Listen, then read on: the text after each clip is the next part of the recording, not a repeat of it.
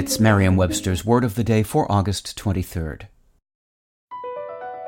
BP added more than $70 billion to the U.S. economy in 2022 by making investments from coast to coast. Investments like building charging hubs for fleets of electric buses in California and starting up new infrastructure in the Gulf of Mexico. It's and, not or.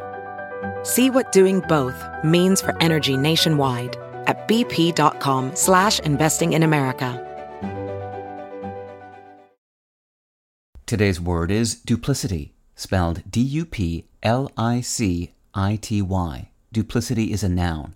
It's a formal word that refers to dishonest behavior meant to trick or deceive someone. Here's the word used in a sentence from the Daily Telegraph by Chris Benyon.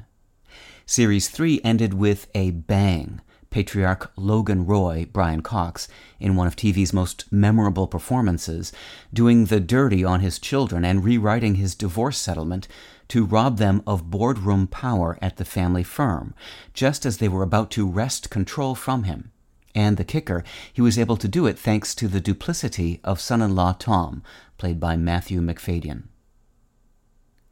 We've all probably dealt with someone who acted a little two-faced. They said one thing and did another, for example, or they talked from both sides of their mouth.